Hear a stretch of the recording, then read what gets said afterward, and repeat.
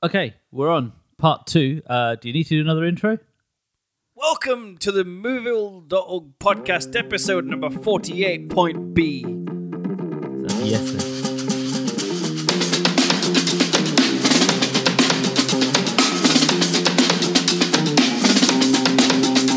Welcome to part 2. This is part 2 of take 2 Yeah. of what we originally called the Pantone problem. That's what it comes down to. We still have to call it that. We still have to call it the Pantone problem. Because some people do seem to have quite an issue with this whole Pantone thing. Hey, they're a different Pantone to us. He looks like my sister after 3 hours in the sunbed. Oh, this is one thing I've always wondered, though. You know how... Okay, so... No, really. So Before the disclaimer? the racist peoples, or the people who don't like brown people, why do they want so much to be tanned? It's different because when you're tanned, you're orange. I suppose. But they want to be darker, you know, and they hate the dark people. No one likes sort of, you know, if you're white and you want to write in and explain, Yeah. I think it's got something to do with, you know, darker skin, shadows, definition. It's like bodybuilders tan themselves up because you get more muscle definition on darker skin, Right, okay. more shadows cast across and all that stuff. That's some of it. Plus, it can smooth out your complexion. Plus, you look like you're rich and you can go on holiday a lot. I fuck knows. There's probably more reasons. Yeah. But yes, Yeah. it's odd. One of those odd things that we get used to. Disclaimer. Disclaimer. So we'll repeat the disclaimer. Got no offense intended here. But like I said, if you have ears, then you may find some of this offensive. Which is our way of saying most people are going to find something offensive or something they disagree with. But we've tried to research as much as we can, and what's not researched is our commentary and opinions around this awkward place where we find ourselves in society at the moment, and how it links back to films and movies. So this episode was triggered by comments around Dear White People when it came out as a series. I was going to read out the disclaimer that we wrote on episode 36. Really? What does it say? It says... Oh. In this episode... Karan and Kushal... Quick disclaimer. Okay. A quick disclaimer, though. This episode is an attempt to have an open conversation about diversity issues in film and TV, especially lack of racially diverse talent. Well, this is not what we're talking about. Right, let's go. The next bit says, we attempt to discuss our opinions of the current situation from our non-white perspective. Dun, dun, dun. And do not intend any offense. Well, sometimes we do. Because, you know, if... No, but our intention isn't to offend people. But if I say something sort of anti-white supremacist and someone is a white supremacist yeah, and they've decided to have a listen and they get offended, Fair enough, yeah. you could say that offense is intentional. Okay, yeah, I suppose. Oh, didn't So, think of it that way. so today I'm not going to apologize to all my Okay. supremacist listeners. You're not taking offense. No, I know you've got your haircut on. not at all. It's cool. The reason I have this haircut, obviously, is to balance out. Me. Yeah. And It's to show you I'm not afraid. do not intend any offense or negative sentiment towards any group of people. That's not true anymore. That is Jokes. not true anymore. All right, well, let's scratch that, Not shall after Charlottesville. we? No. I have to admit to a little negative sentiment. Yeah. But I think a bit of not disclaimer, just an FYI, I guess from my behalf. I said it in the first episode, but I'll say it. Not first episode, the first part of this episode. I'll say it again. Is I'm going to do my best to try and articulate the things that we talk about in this episode. I'm still kind of discovering how the world works because I've now grown a brain. and so I'm still trying to figure out how the Well, world is. But that's great, and that's good because you are almost another generation to where I am. So it's nice to see what you're picking up from this and what your reflections are. Yes. Last line. We hope everything we have said will be taken into context so we can have ongoing discussions around these sensitive topics. Yeah, I guess so.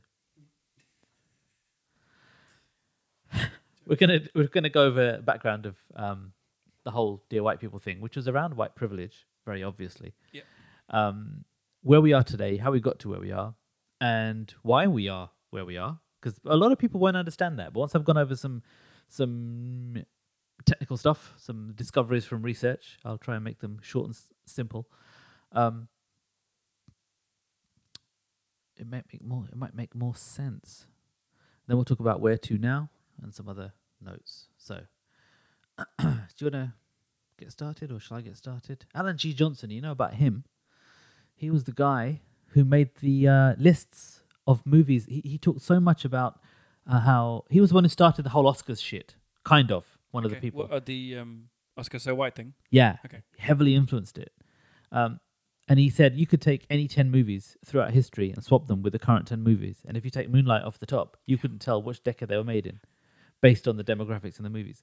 In fact, at the end of the article on his blog, he says, eons from now, an archaeologist from another planet would have no trouble concluding from this record that the real human story in this society was about straight, white, non-disabled males, and with everyone else being little more than a bit players in supporting roles whose stories were not worth telling. It's powerful stuff. And therein lies our introduction. Yes. Yeah, I like that. So, dear white people. Yeah. Oh my god. Oh, excellent. Okay. I'll speak about the show because I know you've got a bunch of notes here. I'm going to burn through most of it. But you talk. But I'm going to talk about the show itself and how I felt, I guess, when I first watched the show. Cool. So it was kind of almost on the cusp of me trying to figure out. Wait. Well, what's the show about for anyone that hasn't seen it? Okay, so Dear White People, it begins. So I'm not going to talk about the movie because it still kind of follows the same premise of the movie, but it's told in a kind of different format. Don't watch the movie. So the first episode of Dear White People takes place on a university campus, Winchester University. It's in New York, isn't it? It's based in New York. It's made up. Yeah, no, it's based in New York, isn't it? Based in Based in New York. Yeah, it's like a sort of Columbia type place. Right, yeah. And the episode starts at a blackface party, which is being held by a group of white people, and is then crashed by a group of black people. And the series, at least the first half of the series, follows a bunch of different people from the black side. Is that I can say that? It's told from their perspectives. Think of Crash, I guess, almost, with these intertwining stories, and it's all kind of leading up to this blackface party. And the second half of the season is kind of telling of things that happened after the party. So that's the kind of basic premise of the show. That's the second Crash movie with the intertwining stories, not the first one where they get off and start having sex in the middle of car crashes, which is a different film. I'm guessing you meant the second one. Yeah, cool. I haven't seen that first one. I'd like to see it though. No. Okay. Well, yeah. Is it intertwining stories, isn't it? Watch Is it it with the intertwining things? Watch it with the sound off. This will be really confusing. Okay. So when I first watched the show, I was kind of on the cusp of just being awake, I guess, would be the easiest way to explain it. And so awake from what? So this whole time, before I'd realized what racism really was, and how it was impacting the world and impacting me, and other people, I had my eyes closed. I was unaware to the oppression that people were going through. You're not the first person from your sort of age demographic, Yeah. who has said that or said that to me. Interesting. In fact, I've been told from someone else, your age, Hmm. racism is not, he was white. He said racism's not even a thing anymore. Interesting. It's over. But that was inside. That was my reaction was.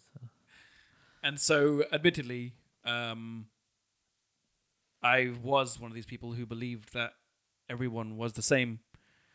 Yeah, we're all the same. Yeah, of course we are. And I didn't see people for, I guess, whether they were black, white, whatever they were. I didn't see them as that. I just saw them as people. And to some extent, Like that guy in the office. like that guy in the office, he was colorblind. And to some extent, I understand why I thought that way, because in my head, the way I justified it was that it was being equal, and it was, to me, that was equality, which is fine to some extent until you start reading about how there is no equality, and that's gone. That's strange because what you seem to be saying is that you felt that everything was cool until you read something, and then you thought, "Oh, things are not cool." Yeah, literally, that is literally what happened. I can't remember what it was that But tipped then me over the edge. but what changed for you? How do you mean? As in, Your life was still the same or not the same? yeah, my day to day still remained the same, but the way my perspective on things changed. The Okay. way I perceived workplaces, the way I saw people changed. My white friends were still my white friends, but the realization that they didn't understand what privilege was, I started to understand that, and the fact. So would you say that you saw and experienced privilege before all of this tidal wave of information hit you? Absolutely, it's what I think. But hang on, Go on. but so what you seem to be saying is that was your norm, and you didn't. You tell me if I'm wrong. You seem to be saying that was you saw it and experienced it, and the fact that other people who are white didn't see it was your norm. Yeah, I suppose to some extent. Don't let me put words in your mouth. No. To some extent, yeah, you're right, but not. I suppose. So before I realized all of this, I guess to me it was normal. Things that were happening, the fact that let's say if I was in school and white kids might have been picked before me was normal to me. The fact that I was Indian didn't occur to me until, which is really weird to say, and I'm just realizing it now. The fact that I am Indian didn't occur to me until, I guess, I started realizing all of this. I'd only just realized I'm Indian until. So you'd never looked in the mirror and thought, No, I mean, "Got a wicked tan."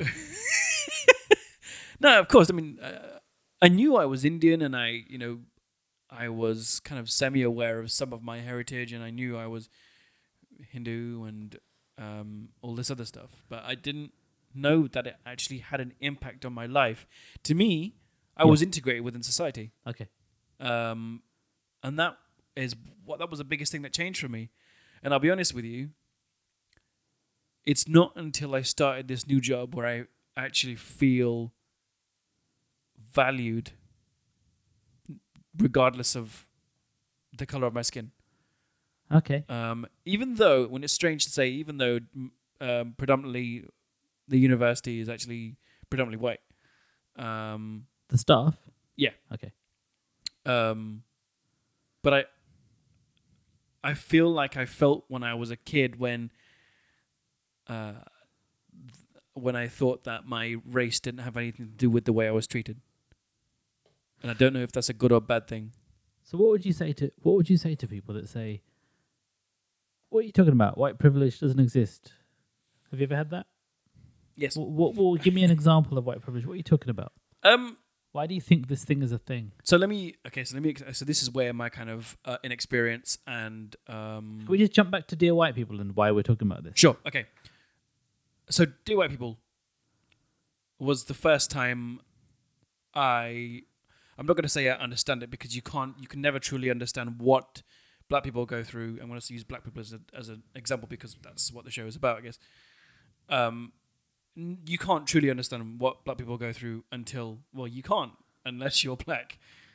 Full stop. But you get a perspective. You get to see what they go through watching the show, and find maybe the show isn't a fully 100% accurate representation of what actually goes on, but it's damn good a look at how things are, the state of the world we're in.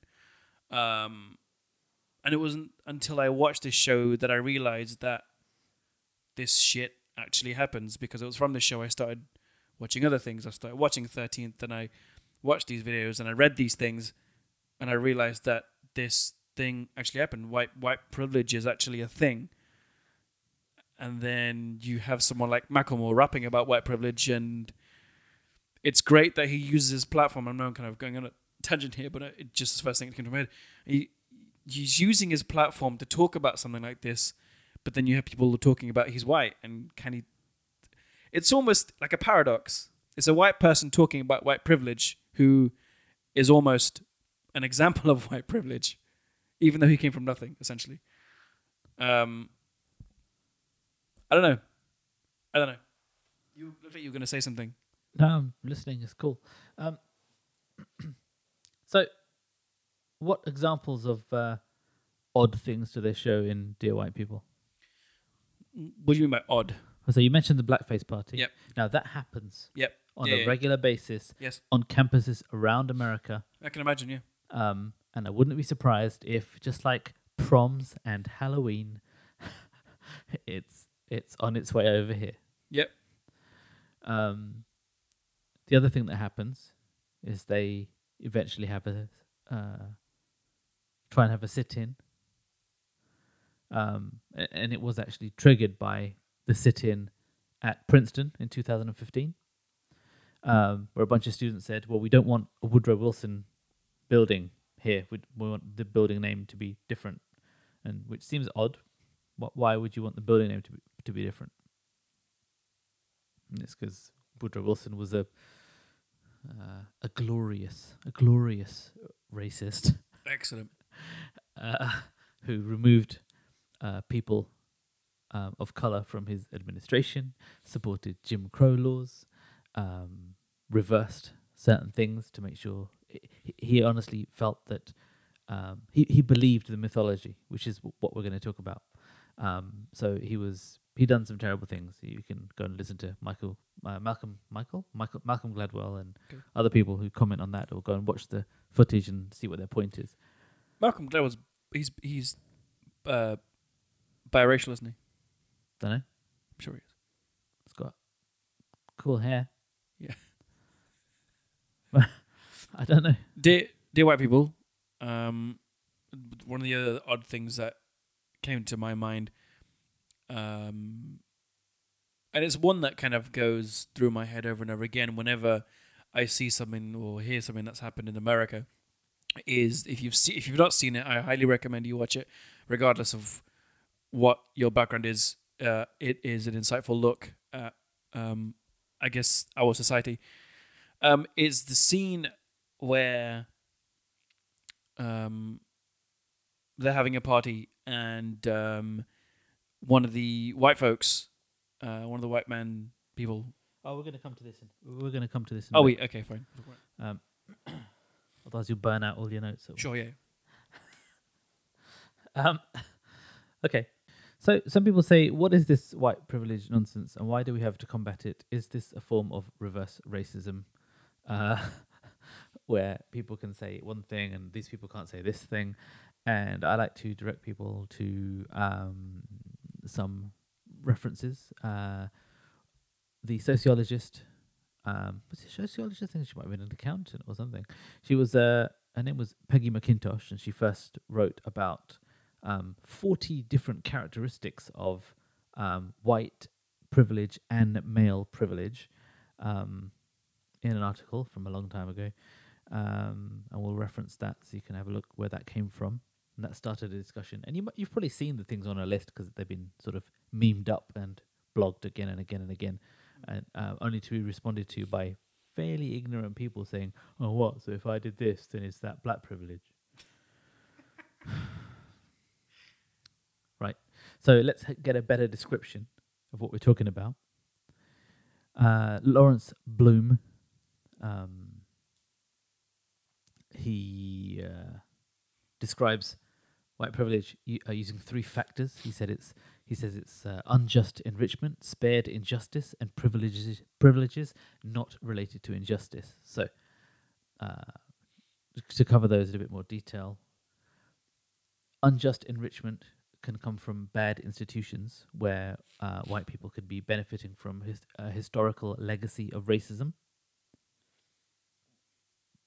For example, the Met Police, the police in general in the UK, until the Macpherson report came out in 1984, they were incredibly, they were a racist institution. That's not to say the police individuals themselves are all racist, but the institution was set up in a way that was bad. Although if you go back to the 70s and 80s, they had like a black power desk, and they were set up to take down any emergence of the Black Panthers in the UK, which you can catch up with that story if you watch Gorilla on Sky Atlantic, which is awesome. Covers that story. Spared injustice, targeted unjust treatment, which is a benefit to those who are not targeted. So if you're in Ferguson, if you're a white person living in Ferguson, and the police are focused on black people and are saying, like the guy on the Sky News video, that we only kill black people, as he said, then, well, you're being enriched because of something unjust. Spared injustice, targeted. Have you seen that clip? Oh, look it up. He was recorded by his own dash cam. The woman was nervous, saying, "I've seen too many videos where people get shot by the police on these stops, and I'm not taking my hands off the wheel." What is it called? It's a Sky News article from last week. If you look up Sky News, police, I don't know, just write "kill black people." That'll get you on a watch list. And then privileges not related to injustice.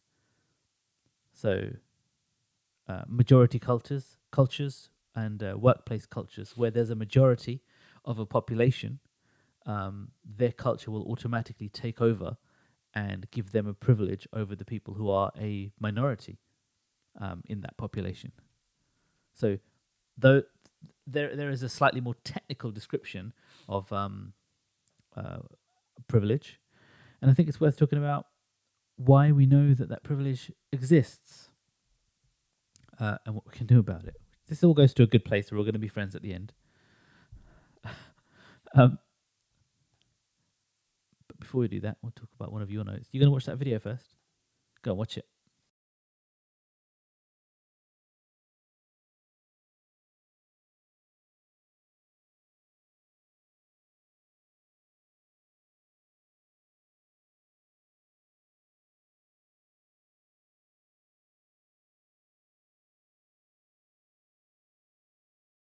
So, how was that news article? Was that news? That was on Sky News. Yeah, that was Sky. It didn't feel like news. It just felt like it didn't feel like news. It didn't feel like news. It didn't feel like news. Why? Just felt. I don't know. I don't like. I mean, how long? So a lot of these things come from. If we put some more something more concrete behind that, I went off to look at some statistics because I didn't want to talk about this being a feeling, or a whim, one of those whimmy things. So Nihal, Nihal, Guy from Radio something. Radio 1. Does it? Yeah. And he did a tweet, and he said he sees a lot of players of color moving around for extraordinary sums. Talking about football. Okay. Yeah, that's me and you would have strange faces. Right. Yeah. Um, that thing with the ball, 11 people kick it around. Yes. People get very excited when they. Yeah. Anyway, when there's like a net, they store the ball, and when they Yeah. manage to get the ball into the storage Yeah. pit, they get very excited. Oh. It's odd. They play it on the grass, don't they? Yes, and he says there's not many managers of color being paid these same amounts. Why is that? And I retweeted with some stat. I retweeted that and asked and said with some stats, and I said, yeah, it's funny that NHS 6% of the board members are BAME, British. No, that's not right. Black, Asian, or minority ethnic. That's it. BAME. We're BAME. But 37%. So 37% of consultants are BAME, but only 6% of board members. In the FTSE 100, out of 1,000 directors, 1.7% are British-born BAME. So I said, same questions there. Why is it that in senior positions, we are missing? So I went to try and figure this out and looked at the stats, and it's not based on population. 4% of the population is BAME. Yep. It's more about the stats in education. People who since 2000 I went back to 2001. I thought that'd be enough. People who are graduating from postgraduate qualifications in business and law and accounting, between 25 to 30%, up to sort of last year 31% BAME, and from a population that's continuously pumping out 25 to 30% BAME people qualified to run companies and be in management situations, 1.7% of them to be able to get into those kind of positions is odd. And that was one example of many others. And I thought, oh, is this about class and money? So I went to look at their stats of where they came from. 34% from comprehensive schools, and which is an equal stat to those from private schools. So it's not a class-based thing. There's definitely something funny going on here. So I kept digging into this and reading papers and trying to figure out where we are. And what I got to was something called the Resume Survey 2003, which has been quoted a lot, and there's it ties in with Chloe Bennett's recent news story. So you saw the Chloe Bennett story? No. What if I call her Chloe Wang? No. Seriously? No. If you tell a story, I might know it. Marvel Agents of S.H.I.E.L.D. Haven't seen it. Marvel Agents of S.H.I.E.L.D. But it's comics. Well, I watched the first two episodes, and I didn't think it. But I want to watch it because people say it gets better. It's where the Inhumans. Yes. It's all about them. Is that thing it in? Yeah, pretty much. Oh, cool. So she didn't get any business. No positions, no roles. Chloe Wang, mixed race. I keep saying all these 1980s terms. What did you say earlier? Biracial. But then you have to know if someone is biracial, triracial, quadracial, mixed heritage. So she changed her name. She changed her name from Chloe Wang to Chloe Bennett and started getting roles. Yeah? Resume Survey 2003 found that if your name's Emily or Greg, you'll get, callbacks from employers. But if the exact same CVs are sent out to same level, similar sample of the population of employers, and your name is Lakeisha or Jamal, you are going to get 50% less response. And whether you get the job or not, well, it's difficult to test for that. So where we get to is that we have institutions or institutional practices that are biased. What's in a name? A lot's in a name. There's another article I'll put in the thing about how women have overcome gender biases in recruitment by giving themselves more. If your name's Maxine and you put your name as Max, you are going to get over 25% more callbacks. Did you hear about this thing where two owners of a company they're both female, once they changed their name, once they invented a dude over email. They invented a dude. They started getting more like replies back. Okay, yeah. Did you read about this? No.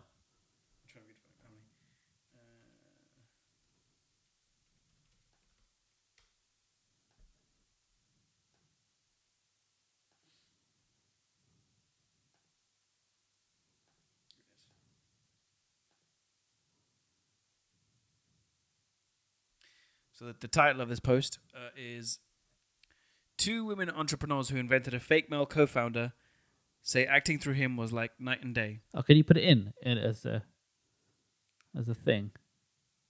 So basically the premise of this was literally when they were sending emails out and getting in touch with people as themselves, Yeah. they basically were not being taken seriously. But as soon as they invented this Keith guy, Keith Mann, literally way. Keith Mann, Yep. they started getting more kind of responses. People started taking them seriously, but no one ever questioned the validity of this man. Well, yeah, Peggy McIntosh was talking about that these privileges all seem to exist side by side. Okay, so we know this stuff happens, and you might be thinking, so what? This ain't about movies. No, it is. It is, and we're going to explain why. But to do that, we first need to talk about how we got here. Okay, so let's just jump to an aside for a second, although this might initially sound like a massive aside. I'm going to talk about the beginnings of this, and the beginnings of this talk about. The beginnings of this are about the beginnings of colonialism. Weirdly, what would you say to people that say, "Oh God, it always comes back to empire and slavery and shit. Why don't you just get over it?" Which I've also had actually said to me. Things were different then. What would your response be to that? Would you agree with that? Things were different then. Things were different then. Things were different then, but... So we should get over it? No, absolutely not, because whilst maybe the economy might have been different, the fundamental nature of how people are treated basically hasn't changed. How we're treated hasn't changed since the days of empire. Strikes back. I don't know. I think it has. We're not slaves anymore. We're We're not building railroads in Africa, which is what the Indians were brought over to Africa to do. Yeah. Okay. Well, we're talking about us Indians. Well, Indians, blacks, non-whites. You see, I think all that's changed is that we're not slaves. We're still seen as the lesser people. Right. Okay. So let's just talk about that for a second. Slaves in the traditional sense, anyway. Okay. So if we talk about slaves were around during the time of the empire, yeah? Mm-hmm. When did the empire end? You're asking the wrong guy. No, when do you think it ended? Sorry. When do you think it ended? I'm gonna sound totally stupid here. No, not at all. I wanna say the 1800s. The 1800s. Yeah. I probably would have said something similar. Okay. Maybe not 1800s, because we know that India was still part of the empire during these world wars. Yeah. So when did the British Empire end? If we know that, end of World War II. Yeah, that makes sense. Yeah. Okay. Yeah. So that's all I'm asking for. Rough guess. There's no test. It's cool. Relax. So people are often surprised to learn that the British were in Kenya in the 60s, putting people into concentration camps. Excellent. After the British had already put people in concentration camps in the 1900s in South Africa. Yeah. In the Boer War, and then said that the Germans putting Jewish people in concentration camps, that was bad times. bad times for Jewish people. Mm. But then the British went and did the same thing in Africa afterwards. They still haven't refused to. Refused to. The government refused to apologize. I'm sure people don't agree with that sentiment. Rwanda was a Belgian UN protectorate until 1961. This is more about colonies as well as not just British Empire. Mozambique was Portuguese until 1975.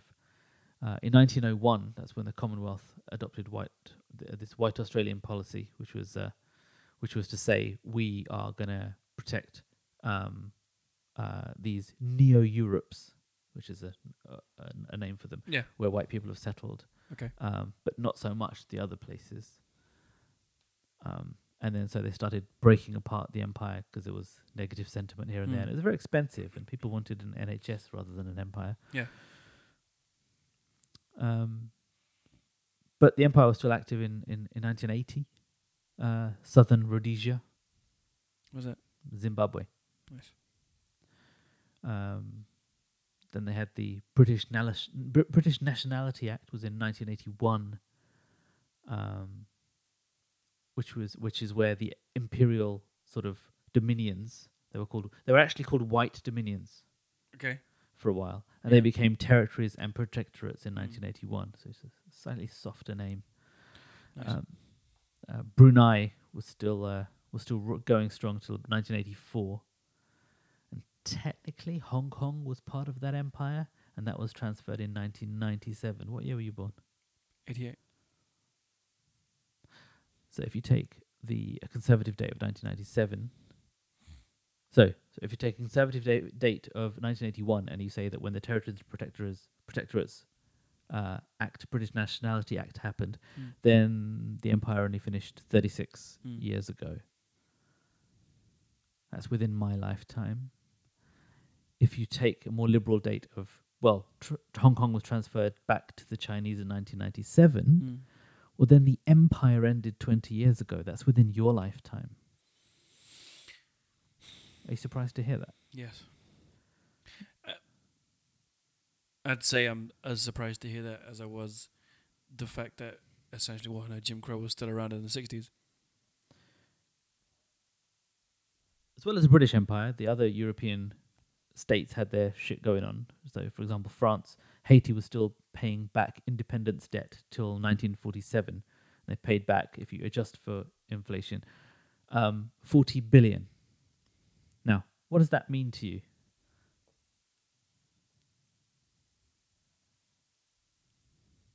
Not much. 1947.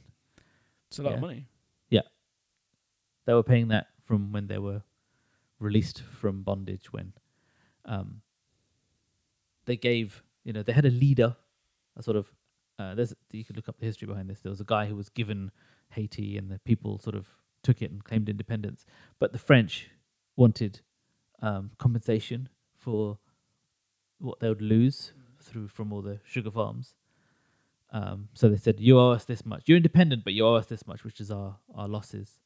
And Haiti was still paying that till 1947. Right. And then there were some other charges they were still paying till the 1980s. As compensation for what the French lost from the labor from slaves. Right. Shit. So this stuff didn't happen a long time ago.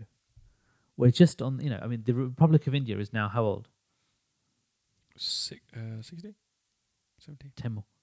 70 years old this year. 70 years old. Yeah? That's not long.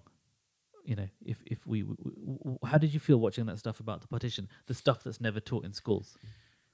The fact that it's never taught in schools is the biggest bullshit thing. Why? History. How can you not teach history? But why this history? Why is this important? Because there's lots of history. We're essentially taught growing up that Britain is this great country and that they've helped everybody. Have you seen Trevor Noah? I've seen bits of him, but I probably haven't seen what you're talking about. He has a lot to say about Britain called themselves great. Excellent. It's really funny.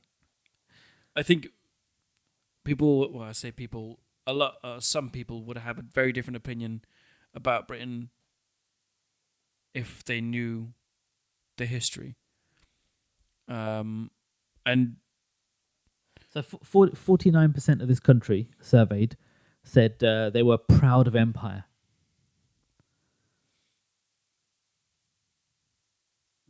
And Churchill is one of the biggest heroes, said to be one of the biggest heroes of British culture. Just that is the fact that people think that he's a hero.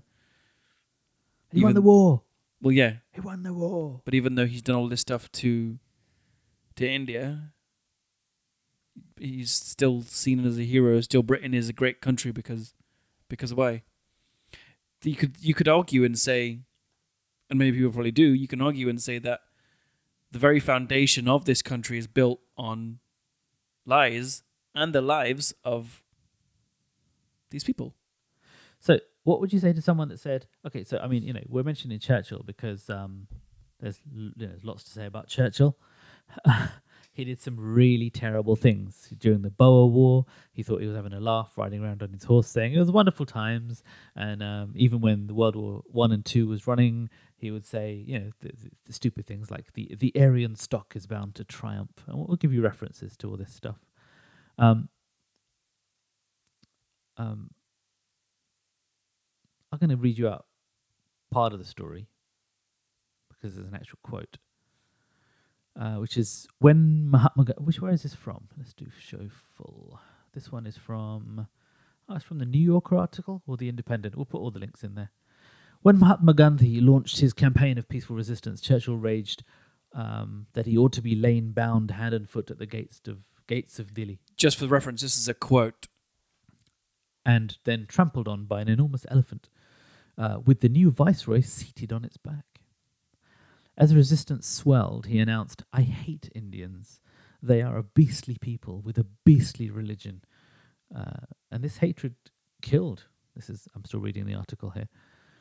To give just one major example, in 1943, a famine broke out in Bengal, caused, as the Nobel Prize-winning economist Amartya Sen has proved, statistically, using data science. That's me adding that in there because that's what I spend my time doing at the moment.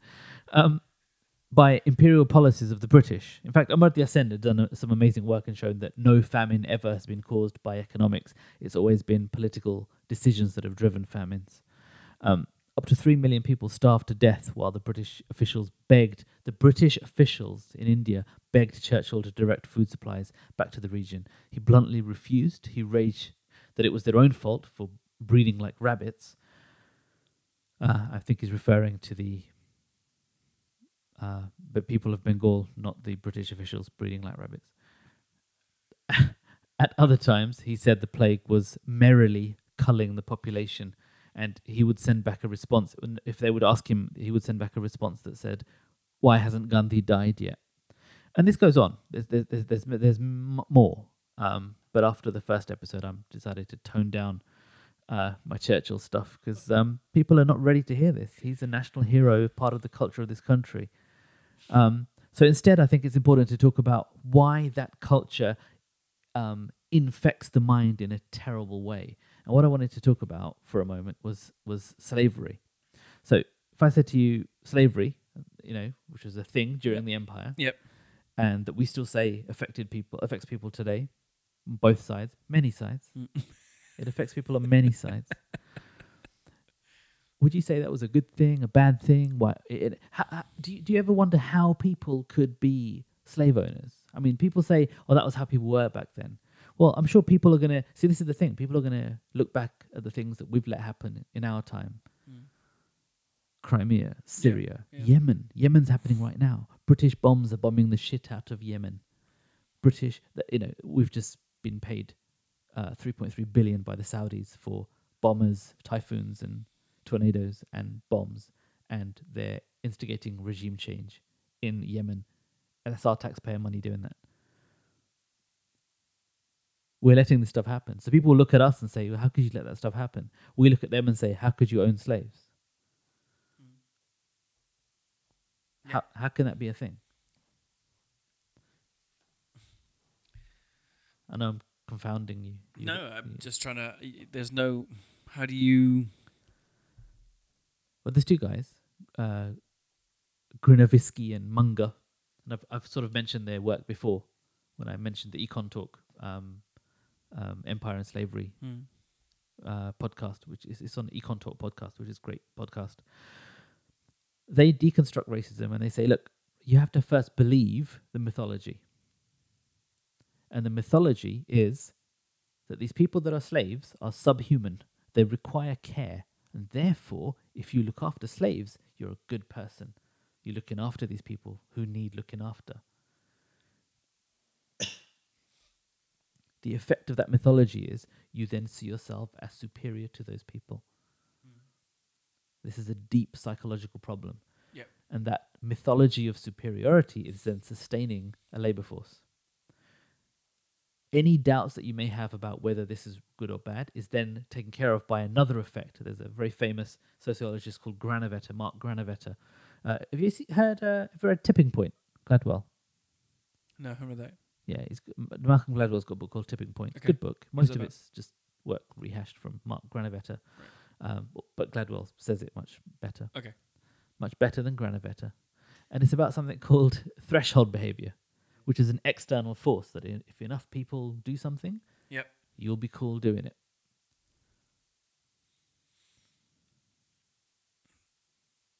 So think I two got things it. combine. Okay.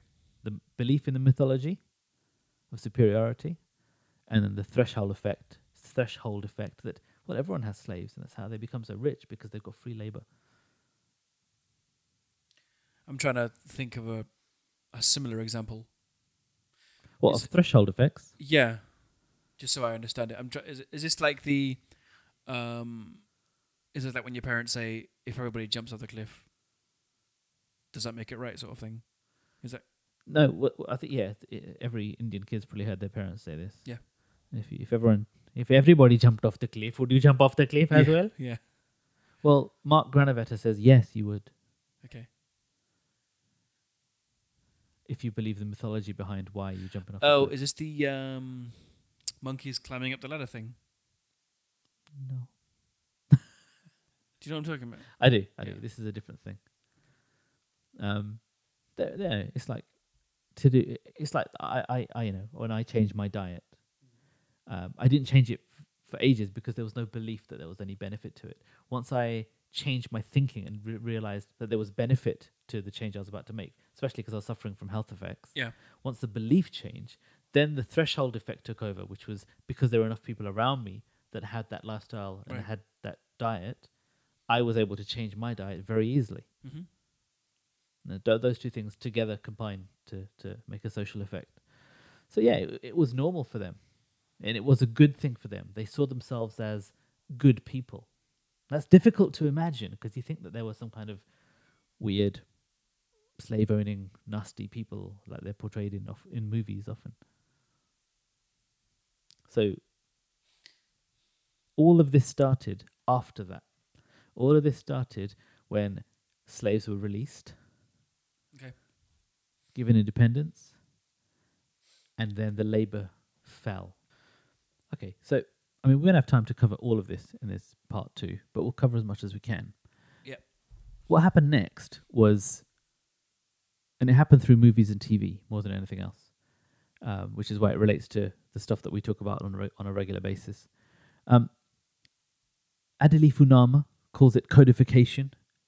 Rennie Eddo-Lodge, who recently wrote quite a cool book called Why I No Longer Talk to White People About Race, calls it historic amnesia.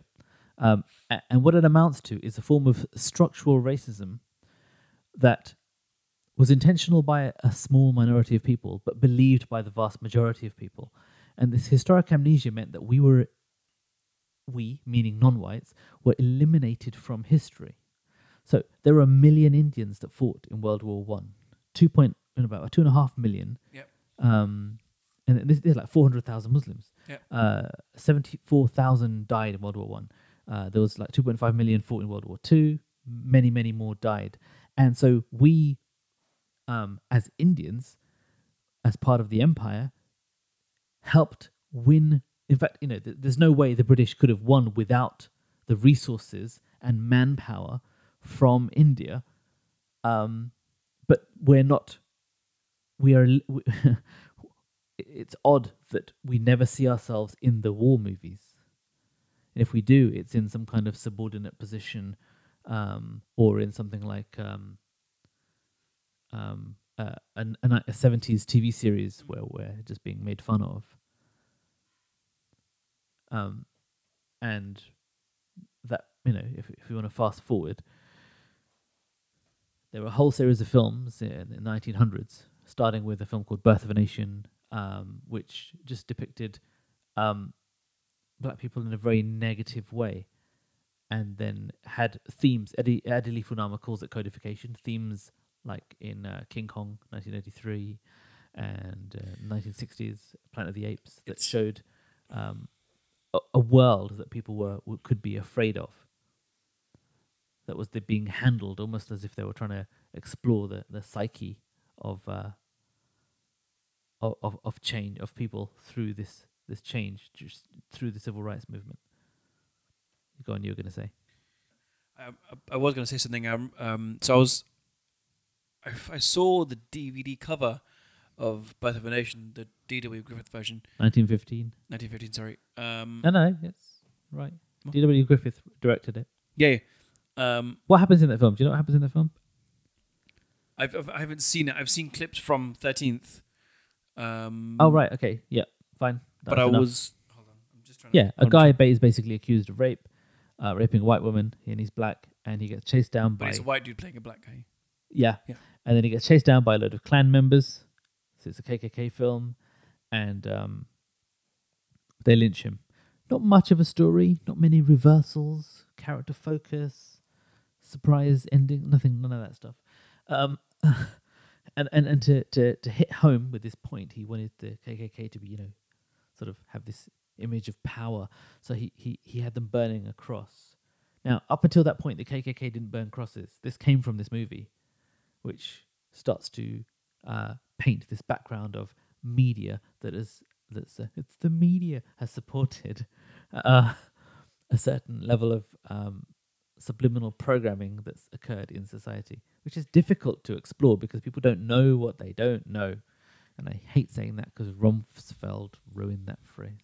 So, what I was going to say, I'm not sure. Do you know about what D.W. Griffith said about this film? Go for it. So, this is what I was going to say, and it's on the DVD cover of the film. And it's also one of the opening credits in the later version of it. On the second run of the film. So, the opening title card says, "A plea for the art of the motion picture. We do not fear censorship, for we have no wish to offend with improprieties or obscenities, but we do demand as a right the liberty to show the dark side of wrong, that we may illuminate the bright side of virtue, the same liberty that is conceded to the art of the written word, that art to which we owe the Bible and the works of Shakespeare. And if in this work we have conveyed to the mind of ravages of war to end that war may be held in abhorrence, this effort will not have been in vain." It was interesting, actually. I read that, and it almost sounded as though he was trying to denounce the racism. And then I read the rest of it. Have you ever heard of the Daughters of the Confederacy? I heard of. I don't know what it is though. Okay, so did you see? So Charlottesville. Yep. There's a statue being torn down. Oh yeah. Of who was it again? General, what's his name? Lee? What's his name? We don't know American history. We don't care about American... Robert E. Lee. Okay. Now, that statue looked like it was... I can't remember how strong it was, but there were some other statues that were torn down. They literally just folded. And these statues are all around important public buildings and colleges and universities. Now, at 2 points in history, one is post-slavery, at the turn of the century, sort of way after the Civil War had ended, and two, in the 60s during the Civil Rights Movement, that's when all of these statues were put up. And they fold really easily because they're made of bronze, they're made of rubbish. And the reason they fold, and the reason they're rubbish is because they were put up for like $200 each. And they're financed by an organization called the Daughters of the Confederacy, which is a right-wing organization that was trying to bring back the memory of Interesting. the South in the war, and had all these statues put up in awkward places because of their whole agenda. There was never a movement in America to say, let's hero worship the people that lost the war. That never happened. So it's completely okay for all of these statues to be torn down. And people don't understand that. And that's where a lot of this shit comes from. But the mythology is different, because the mythology comes from movies and TV. So if you follow that through, Imitation of Life was an interesting film in the 1930s, which was building that shame of being of having a black parent. Go on. I was just sorry. I was just looking at this Robert E. Lee thing and Daughters of Confederacy thing, but I came across this article. I don't know if you've seen it or not. So Robert E. Lee's descendant, he was a part of a church, and he made a speech where he denounced white supremacy. Okay. But he left that church that he was a part of because some members of that church weren't happy with the speech that he made. But it's interesting to see that a descendant of Robert E. Lee did that. That's nice. Kind of. Yeah. I did like your reaction when I told you about the slave centaurs in Fantasia. That was the 1940s. You were in shock. Yes, I was. But It's cut out of the new one of recent releases. They eventually Disney cut it out. There were slave centaurs that looked after that, cleaned people's feet and were the slaves of the white larger centaurs in the original Disney Fantasia, because film after film after film, that this mythology that started in the time of slavery was the mythology itself was, or is, I'm going to say is, because we've just watched Charlottesville and we can see how powerful it was. It is an institution. And it's an institution that was required to allow the profitable economy of labor from slaves to exist. Without it, that wouldn't have worked. Yeah. So, and it's still there. And this carries on. I mean, I'm going to zoom through some of these other films. I made a joke last time about West Side Story being a sci-fi film. It takes place in 1961 in an alternative universe where there's no black people or Latinos in New York. Yes. I do love these reboots. Planet of the Apes. We just watched War of the Planet of the Apes. Oh god, yeah. And what I love about that, you talk about it. Tom. Yeah, I think I said this last time as well, is that not only does it, we'll talk about what it represents, I guess, in a second, but... Well, that was 1968, what they were trying to do. They're trying to say, look, this is the world taken over by, the apes have evolved. Yeah. They've taken over the world. Yeah. And then, what's his name? Charlton Heston, is it? Yeah. Yeah. He lands. Yep. He's the astronaut, comes back down to Yep. Earth and says, oh, and the people that were left can't talk because of this virus, and Yep. I'm now in this land, and I have to survive against these people who are these creatures. You're gone. Codification. I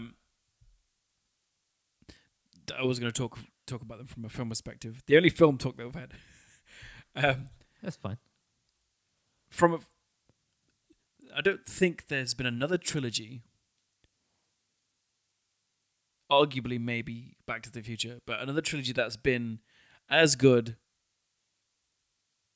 as the one before it. Actually, Back to the Future, no, not Back to the Future, because the one before, no. Is that a dog film? Bark to the Future. Back to the Future, back to the Future. Each film has been as better, if not as good as the last one. That was just a minor point that I wanted to put in there. But go on, let's talk about what it actually is. Let's. I think the last film itself was probably more relevant to kind of what we're talking about right now, I guess. Yeah, I think the filmmakers had a very clear understanding of what the material they were dealing with. They didn't just reboot it and make a Planet of the Apes film. What they did was they took the underlying subtext, the codified subtext, and they said, okay, well, let's flip it on its head. Let's tell the story from the perspective of the apes. Yep. And then you can see what it's like for a culture to be taken over Absolutely. by a superior military force Yep. and to try and survive against that force. Mm. And this is what makes these films great, because they've actually carried on the theme Mm. of the original. Yeah. Um, But almost flipped it on its head. yeah, they have, and it's wonderful. But that's why I think these sets of films are probably one of the most important films of our time, not just from a cinematic perspective aside, but from a societal, I guess, perspective. It's what you've just said is just that to have told this story from, I guess, from where its foundations came from, and now to tell it from the perspective of the way it's told, is brilliant. It's funny how things change over time. 1967, there was a TV series in the UK called Rainbow City, about a black family living in Birmingham, and today we have Benefit Street. 1968, we had the first black TV presenter. She went on to be an MP in Jamaica, and she we'll put a link into the things she says about that time. We were still suffering from things like Carry On Up the Khyber, and the strange white future that 2001: A Space Odyssey presented. There were like these grunting, dark-skinned creatures at the beginning, first apes, then creatures, and then everyone. They were, even their tech guy wasn't Indian, so I'm not sure what was going on there.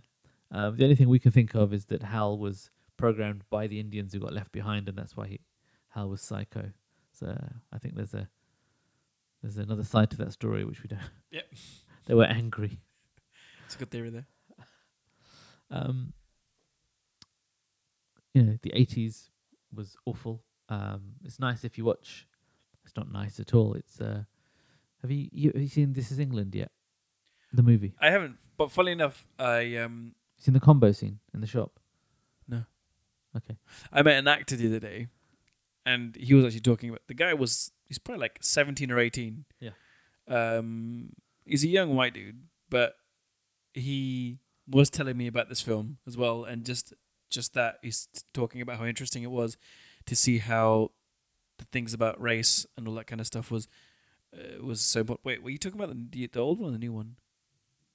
Are you talking about the series? No, not the series. The series is good too, Hmm. but the movie that started it all. When that was old, wasn't it? Yeah. It was when 2006. 2007. I've got. Why is that different?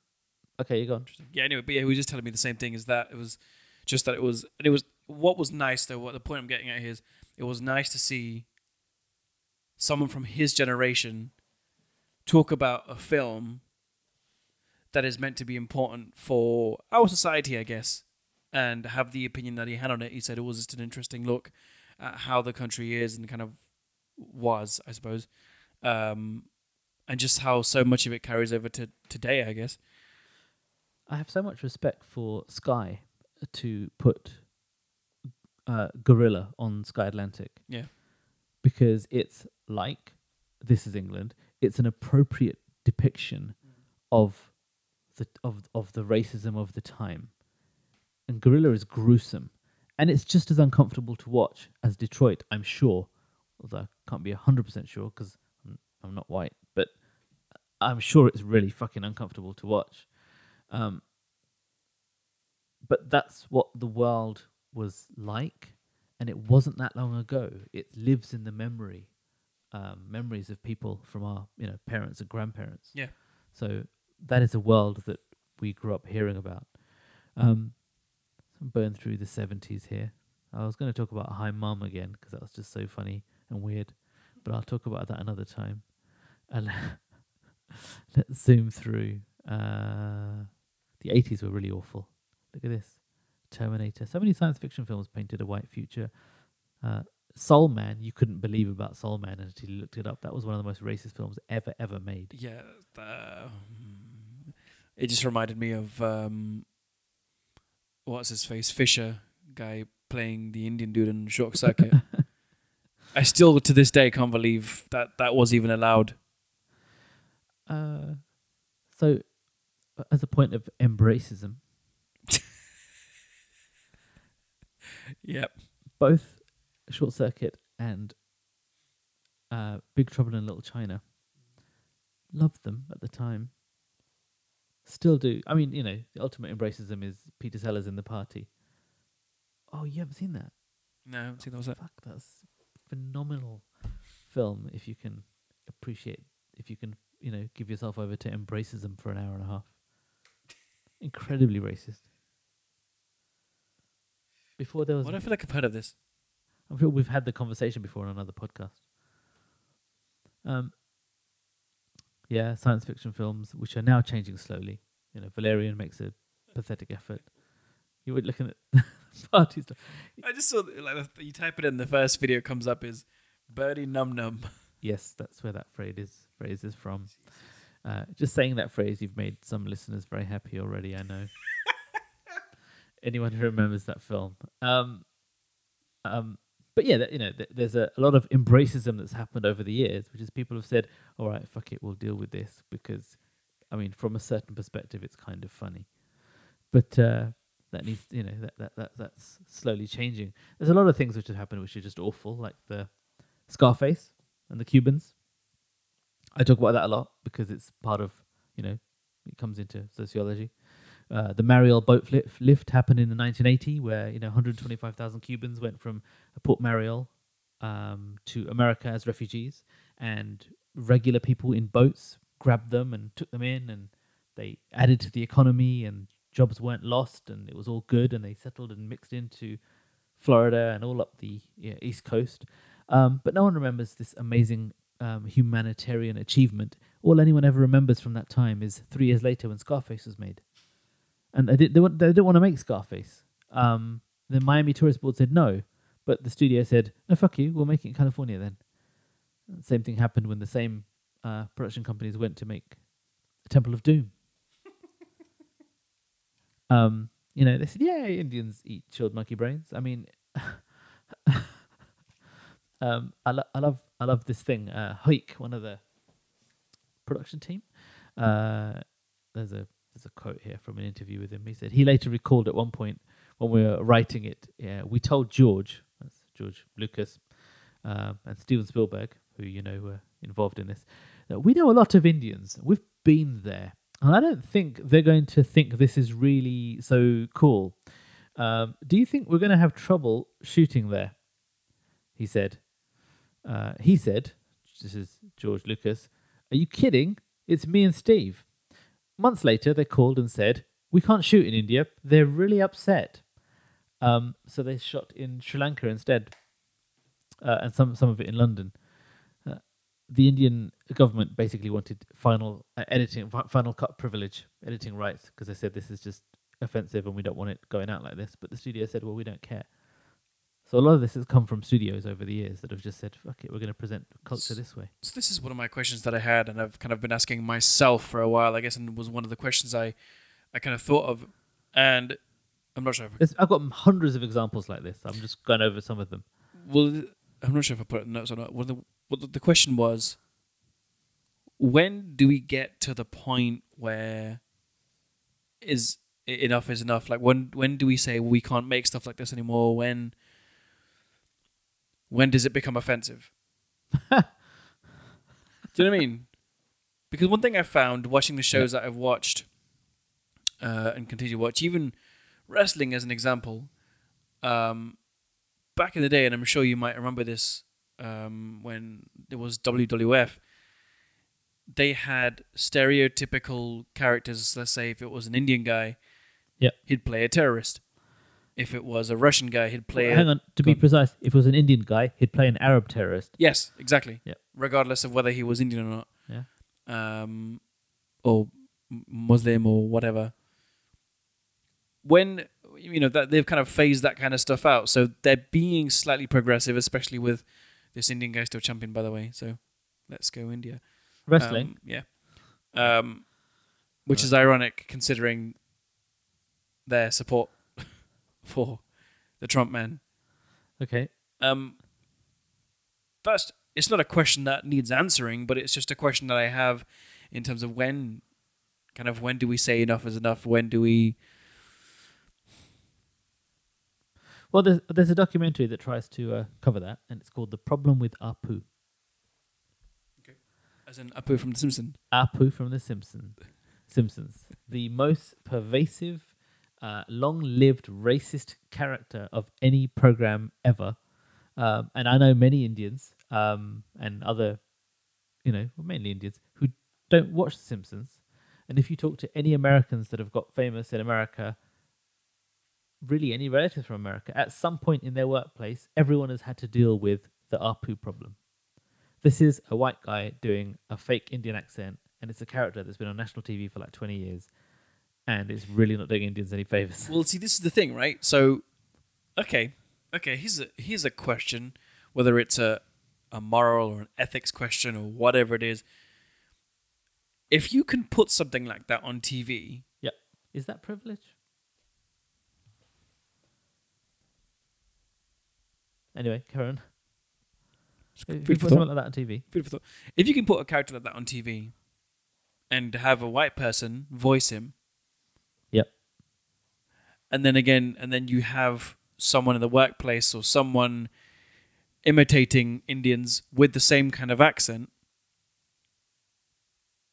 Technically, if you're allowing that, or let's say if that person's being disciplined for it, let's say, for example, surely then the thing that's happening on TV should be disciplined. I'm trying to articulate it in a better way, but do you see what I'm trying to say?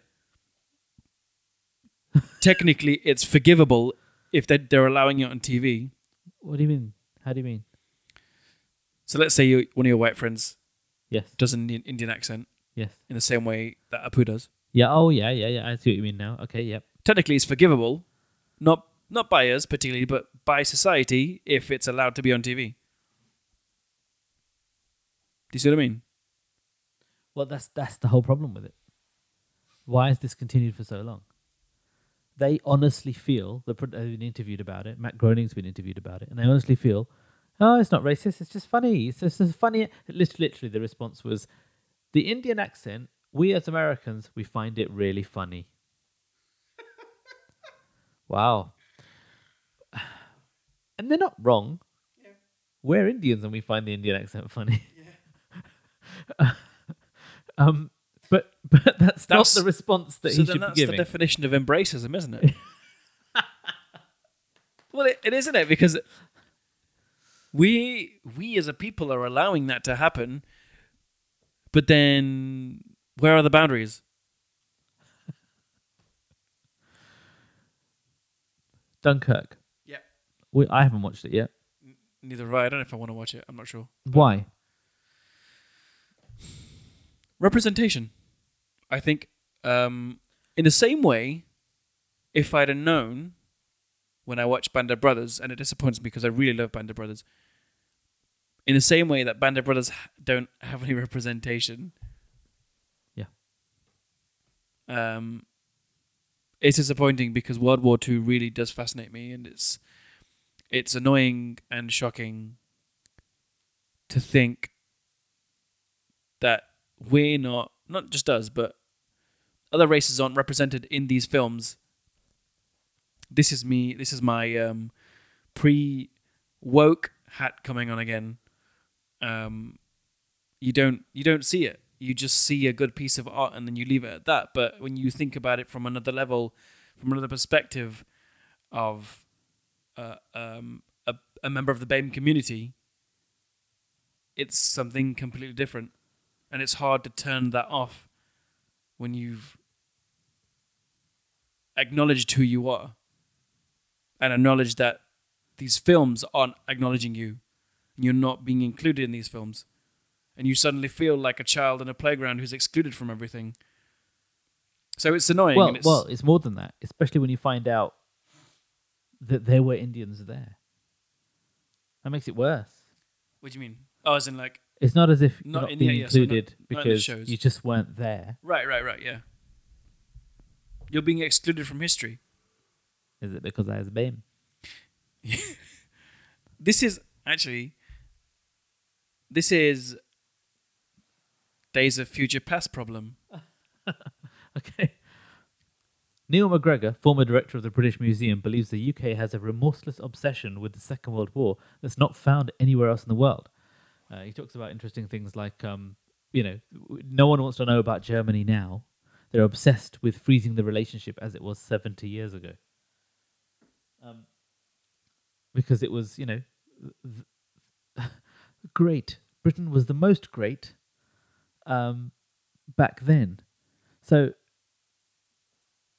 Britain is then a war-obsessed amnesiac that that doesn't want to remember, important specific details. So that leads us to the next question, which I'll leave to you. Maybe in the mic. Where to now? Interesting. Where do we go from here? Because we're trying to make this as far more unemotional than the first take, which was like rage and anger and. Well, the thing is, I don't think you can ever talk about the subject without getting emotional. I think we've done all right today. Yeah, absolutely. I've definitely gone angry a couple of times, but I don't think About the subject or just at me as usual. both. Okay, that's Actually, fine. 3 times then, not a couple of times. Okay. I don't think you can talk about the subject and not feel anger.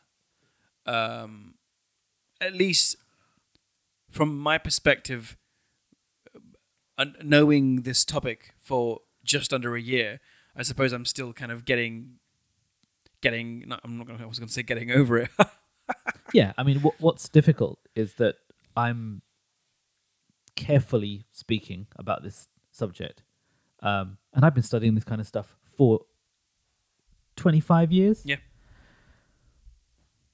And I leave my front door, go out in the world, and put on my mask of ignorance. Because you have to wear that mask of ignorance to be able to function in society. It's a very difficult thing to do. Because everyone else around you, generally, is phenomenally ignorant or comfortably ignorant about the things that have happened. You watched the BBC documentary My Family, Partition and Me, Anita Rani. It's recently been on because of the I'm going to say Republic of India anniversary, 70 years. To say that India's 70 years old is the most stupid and ridiculous thing. I mean, we've got Indus Valley coins with yoga symbols on them. The civilization's been there for over 9,000 years. But anyway, 70 years.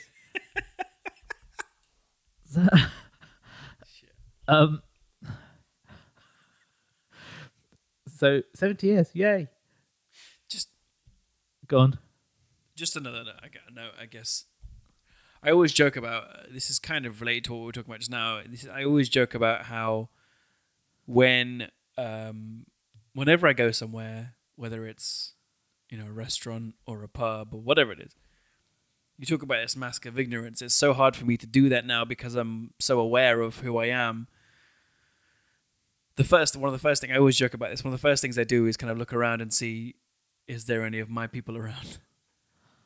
Okay, that's interesting. Because I don't think I'm at that level yet where I feel, at least for the most part. Is that a new thing? Yeah. Is that because of all this material that you've been experiencing?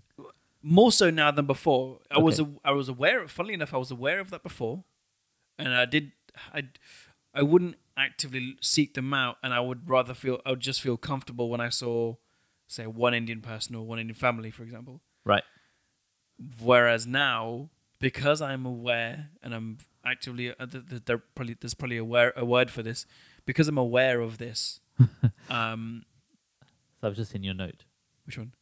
The one where you were talking about this, and you've written, "Is there a way of overcoming this? Yeah. Will this change?" What happens next episode? Oh, go on. I feel more aware of this, and I'm not sure if it's a form of racism. I think it's a form of hyper-awareness. Yeah, to feel uncomfortable when there's none of. I keep saying your people. I feel like it sounds semi-racist. when there's none of your It is. what? It is in a way racist, Yeah. but it's also understandable where it's coming from. So carry on. Yeah, when there's none of your people around, I start to feel uncomfortable. Especially if I'm by myself.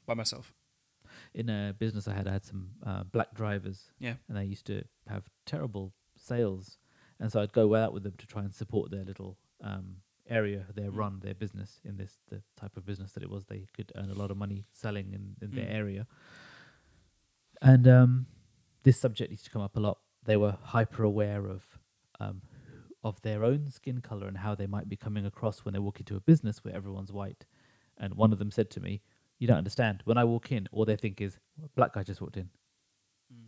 And all the things that go along with that. Yeah. So yeah, you're basically And that's describing the same thing. And that's exactly the same thing that goes through my head is when I walk into an establishment with all white people, the first thing that goes through my head is they're thinking an Indian guy just walked in.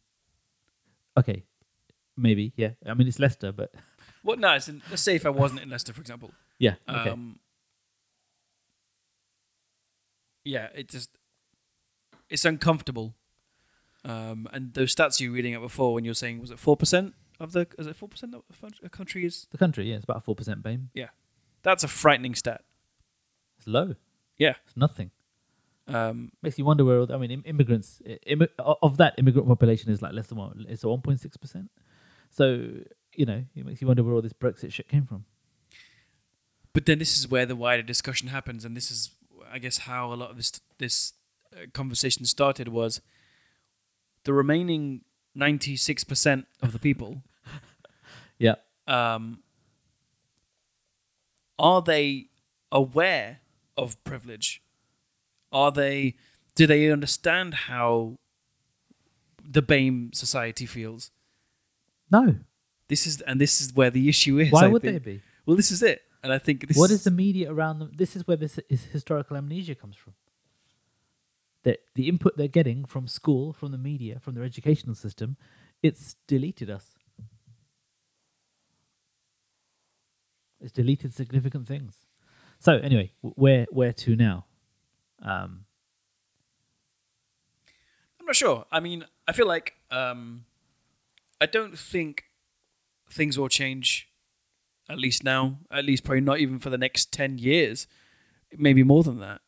Yeah, you're right, because it's going to be appropriate depictions like This Is England and Gorilla that first change people's minds about how recently things were not good. Yeah. I think a great place to start is, again, you mentioned earlier about an article about how if you took 10 films from that, Alan Johnson. you take 10 films from that era and you take 10 films from this era, and you compare the two, that you're not going to see a difference between the two eras. And I think that's when we need to start, is because we're in an I guess I'm going to say an era. I guess because we're in an era that we're consuming so much content, we need to begin and start with creating films, or even not even creating films, it's just kind of making people aware of things like Detroit, Dear White People, and creating things like this where people are becoming more aware and quote unquote woke. That is probably one of the best places we can start, and it's just kind of getting this type of media in front of the audiences that aren't aware. Also, making a stand makes a difference. I mean, Yeah. You said that you were telling me about a job you didn't take. Yeah, absolutely. What happened there? So when I was looking for jobs, I had an opportunity for an interview that came up, and naturally you kind of want to know more about the company, and obviously I was lucky enough to kind of have the name of the company in the job description, and a lot of the places don't have that. And so I looked up the company, and everything they did looked amazing, and the work and content they were putting out was brilliant. But there were no members of the BAME Society within their company, not one. and you watch a company video, and the company video is full of white people. So okay, so I think it's important for me to ask the next question. Yeah. And it's about statistics. Okay. Which is, in a small sample, Yeah. you're not going to get that. But as the sample increases, it should be representative of society. Mm-hmm. So, I mean, were there a lot of people at this company? Central limit theorem, in case anyone's interested. I don't know what that is. There was probably around 30 or 40 people. Okay, well, that's a fair amount. But I get where you're coming from. It could be disturbing. Yeah, and I'm sure there were very nice people, but I then sent Yeah, they could all be absolutely wonderful people. Yeah, of course. But you made a decision. Yeah, I sent the recruiter an email and I said I didn't feel comfortable because there was no representation within this company, and that I wouldn't want to take the interview. That's interesting. And And that's quite a privilege in Leicester to be able to do that, because I didn't grow up in Leicester. So where I grew up, you take what you can get. well, yeah. Well, the funny thing is, I wasn't happy where I was before, Okay. and even though I was really unhappy, I wouldn't. I'd rather pass that by than probably be uncomfortable. Yeah. What did the recruiter say? He didn't get back to me. So yeah. Yeah. All right.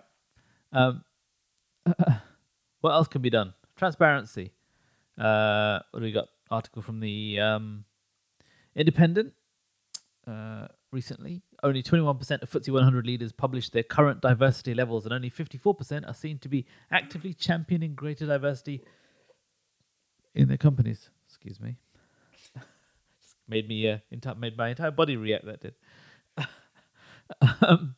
So that will help, but I think that's still a bit of a pipe dream. I think what's more powerful is that the BFI are doing what you did. They're just saying no. Yeah. British Film Institute have put 3 ticks thing in place, which has got a different name now, but they're leading the way. You have to have representative diversity on screen, off screen in your crew, and there should be opportunities being created in the program or movie or thing that you're making that they're financing. Otherwise, they'll just say, no, that's not the type of country that we want. Probably not many national action people working at the BFI then. No, but this is what not But the but national. but in the army,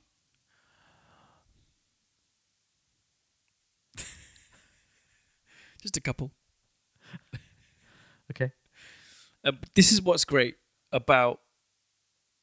I'm going to say the industry that we're in because I kind of class it as the same sort of thing. Which industry? The film industry, Movies. Okay. Is that more and more we're being surrounded by these doors of equality, I want to call it.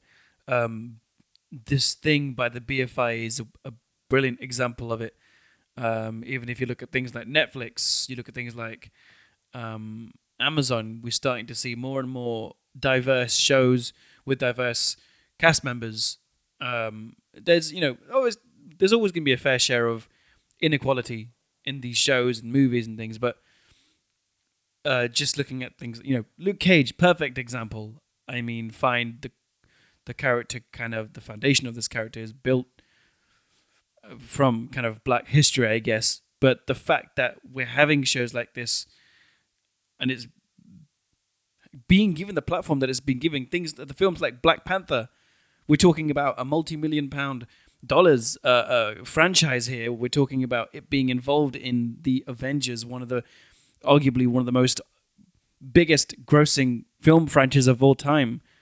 The more we have things like this, the better position we're going to be in 20, 30 years' time, when the next generation come along. And I think one of the best ways to start is, like you said, one of them is obviously to take a stand. The second one is talking about it, discussing these things that people aren't discussing, and having representation within the media. But with people like Trump in power, we're going to struggle, but it's not going to be impossible. He is purely. He is pure. He's purely a reaction. He's a rash. He is America's rash. Yep. Because there's a lot of people that are not happy with this progression, and it's funny when you look at it from an economic sort of a more statistical perspective.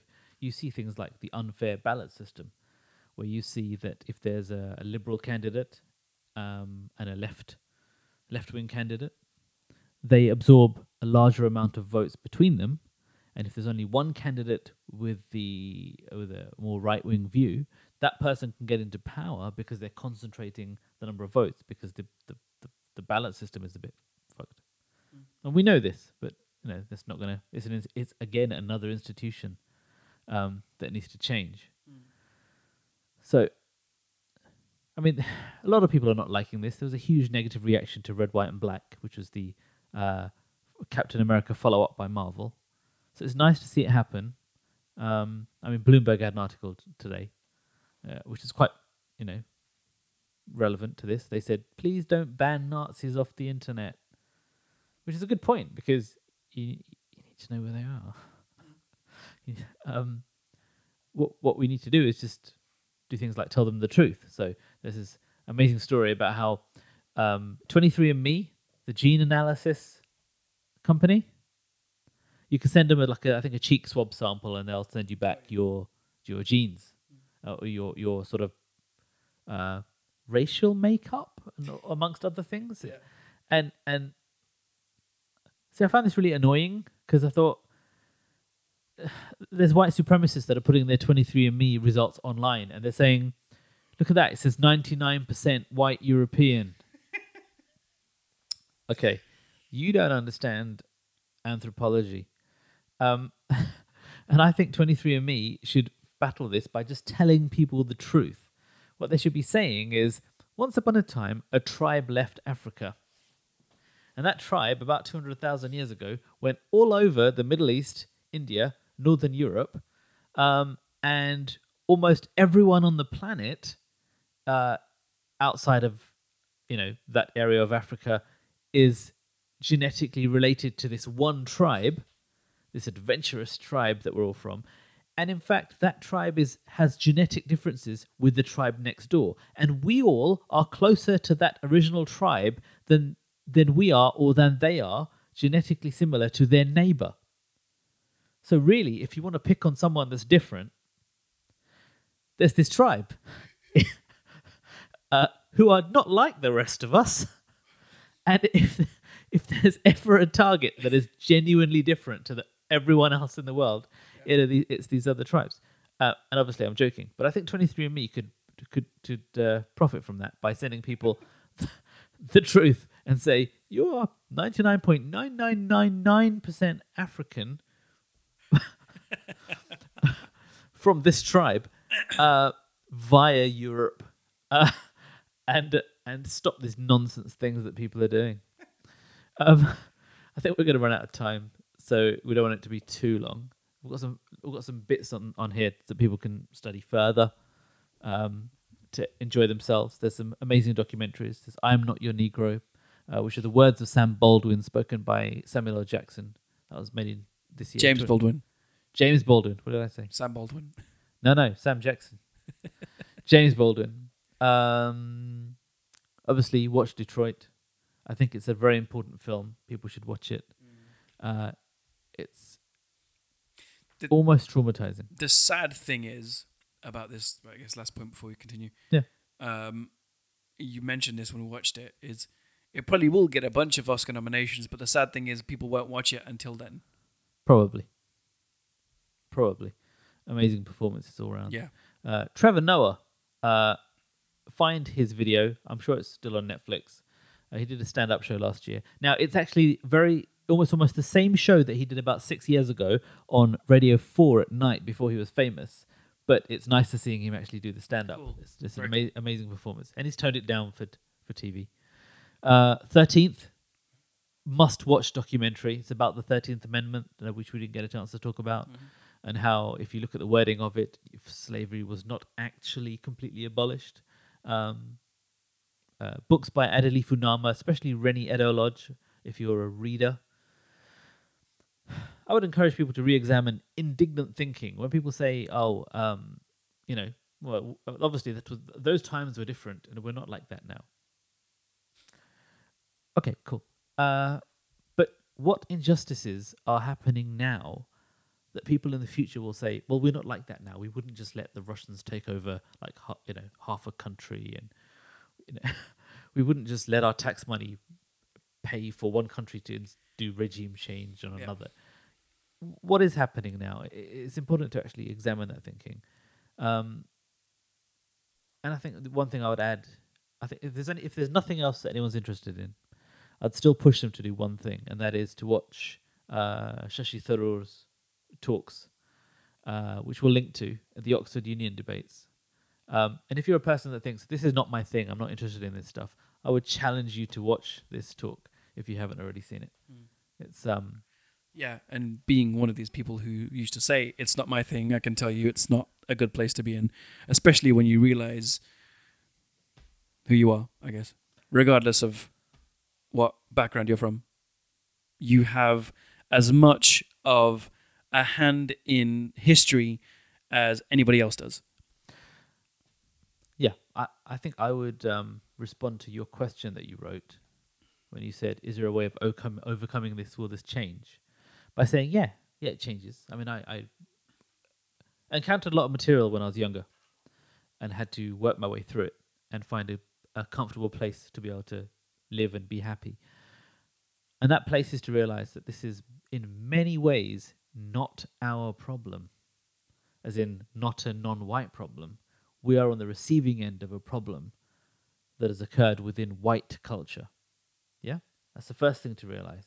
Second thing to realize is there will be no unification until we step away from this and realize it's just a weird Pantone problem.